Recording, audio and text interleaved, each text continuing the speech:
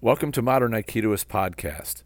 My sincere thanks to the listeners who have liked, subscribed, and commented.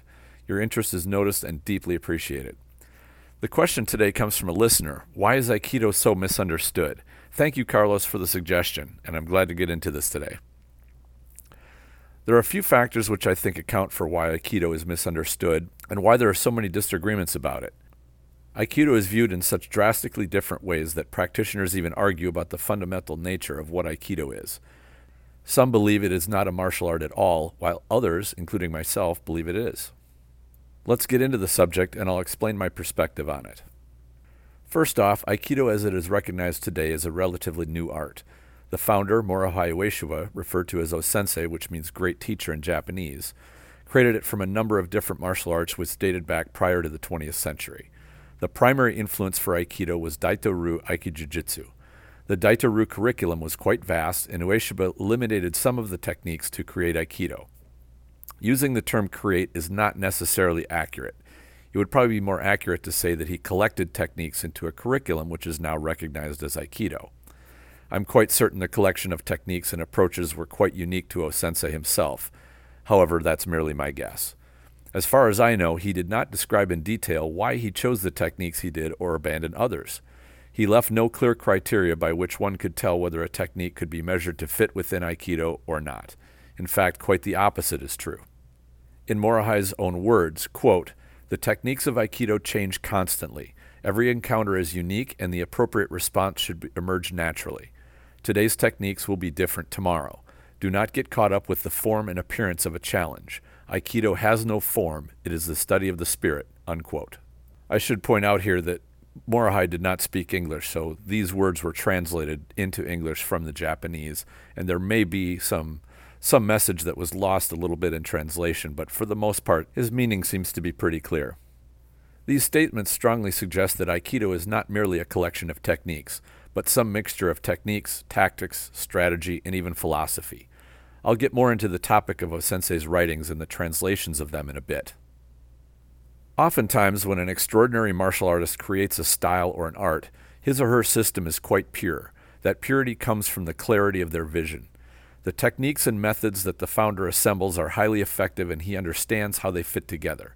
The founder takes on students who are taught that style or art under the founder's supervision. If the students are taught well and the understanding of what makes that style or art powerful is passed along, then the students are competent and capable with that system. To use a more modern term, the results are repeatable. The better an art or system is designed, the easier it is to teach and have students perform it well, without needing extraordinary talent or athleticism in order to succeed. O-sensei had a number of students who had superb reputations for being potent martial artists and splendid examples of the power of Aikido. Here is where we need to face reality, which is more complex than what we are often led to believe. First off, many of O-sensei's students came to him as highly experienced martial artists already.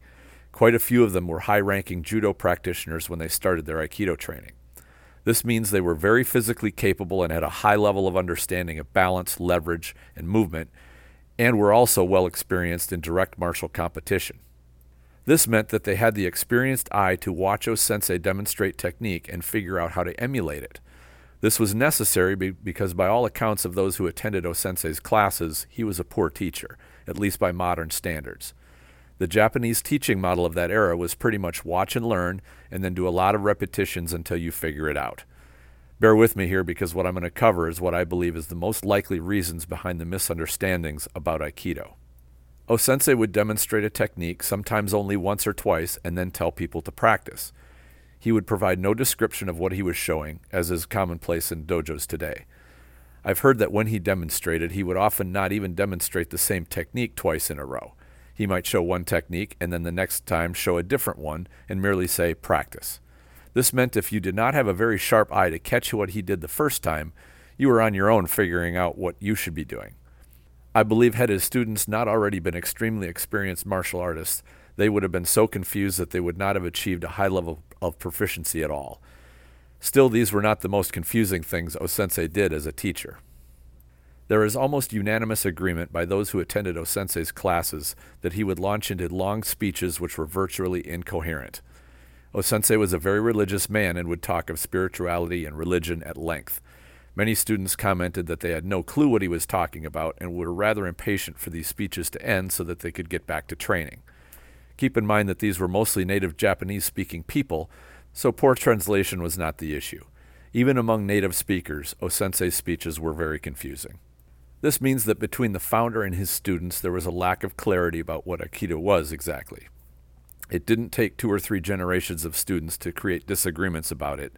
It happened with the first generation. A number of those students disagreed strongly enough that many split off to create their own organizations. Most notably Koichi Tohei, who was the chief instructor at the Aikikai while O-sensei was still alive. Tohei resigned a few years after O-sensei's passing due to disagreements with the Doshu, O-sensei's son Kisumaru. Even when O-sensei was still alive, he disagreed with Tohei about how to teach Aikido, but still kept him as chief instructor of Hanbu, or headquarter dojo of the Aikikai. O-sensei also pleaded with Tohei to accept 10th Dan, 10th degree black belt, just prior to his death, which Tohei accepted. Clearly there were differences between O-sensei's vision and Tohei's, but O-sensei still strongly endorsed him. So what was O-sensei's vision exactly? It's impossible to tell for a number of reasons.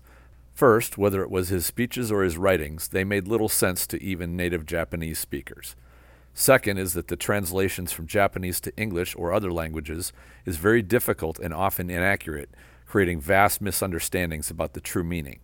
Several attempts have been made to translate O-sensei's writings, and all conflict with one another with no indication which is the closest to the original intent.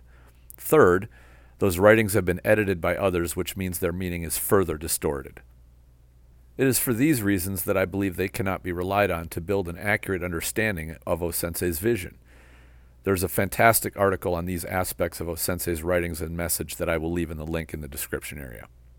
Given that O-sensei was very unclear about his meaning, although it may have made sense in his own mind, we cannot use such distorted sources to claim a solid understanding. There just isn't enough clear and tangible evidence to reconstruct his true meaning with any reasonable accuracy. That doesn't mean people haven't tried, because they certainly have. Some have claimed and will passionately argue that they know exactly what O-sensei meant and are insistent that they are correct about their interpretation of his messages. These people are usually the ones interested primarily in the spiritual or philosophical aspect of Aikido, and base their beliefs solely on O-sensei's writings. Quotes like Aikido reconciling the world and making humans one family, calling Aikido the art of peace, and being in harmony with the universe are some of the statements which create the basis for such interpretations. If you rely solely on O-sensei's writings and overlook the rather glaring problem of translation or editing issues, then one could come to believe that O-sensei was a pacifist. O-sensei's own son, Kisumaru, flatly denied his father was ever a pacifist when asked about it in an interview. How could that be so when compared to his quotes? We will likely never know his true attitudes because he was so difficult to understand, but I think that it is clear that the idea he was a pacifist lacks credibility. As you can see, there's plenty of room for misunderstanding. O-sensei was a complex man who, like many of us, has many sides. He was extremely spiritual, religious, and had a strong philosophical side. He was also a war veteran who probably saw the ugliest side of human behavior. There were also accounts that call into question his sanity. For example, he would walk around and have conversations with his dead ancestors, or so he claimed. Can one really make sense of someone who shows signs of potential mental illness? We cannot say for sure, but I believe this is another reason to question any interpretation of his meaning. In the end, it seems there are 3 main camps of Aikido practitioners out there, and each is distinctly different. One group is the pacifist types who are drawn into the philosophical and spiritual aspects of Aikido. These are people who tend to make the case that Aikido is something more than a martial art, even to the point that it's not a martial art at all. The second, practitioners who love the details of the physical art with some level of interest in the spiritual and philosophical aspects. They tend to dig deep into the details of technique, more for its own sake than having it be practical. And third, practitioners who study Aikido as an effective and potent martial art which is capable for self-defense. This group seems to be smaller than either of the other two, but it seems like that's growing these days. It is just my opinion, but based on the accounts of O-sensei and his primary students accepting challenges and proving Aikido's capabilities, I think the third group is far closer to O-sensei's Aikido than the first 2 groups. These groups are at odds with one another to one degree or other. sometimes to a drastic degree, most notably between the pacifist and the self-defense groups. The reason being that they are two fundamentally different views of Aikido and Aikido's heritage. It took me some time within the Aikido community to understand these perspectives, and I'm still trying to learn more.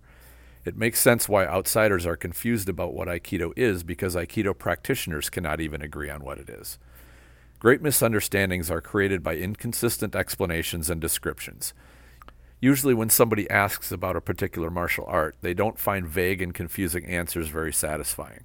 I've seen Aikido practitioners of 15 to 20 years or more experience not be able to clearly answer the question, what is Aikido? That's an image and marketing problem, and I think has a great deal to do with Aikido's declining popularity. But that's another topic altogether. What are other topics you're interested in hearing covered in this podcast? Please share your ideas in the comments if you're watching this on YouTube. You can also go to the Facebook group Aikido the Martial Side and post a comment. Your input and engagement helps podcasts like these stay around. Please support it by liking, subscribing, and sharing. Enjoy your training.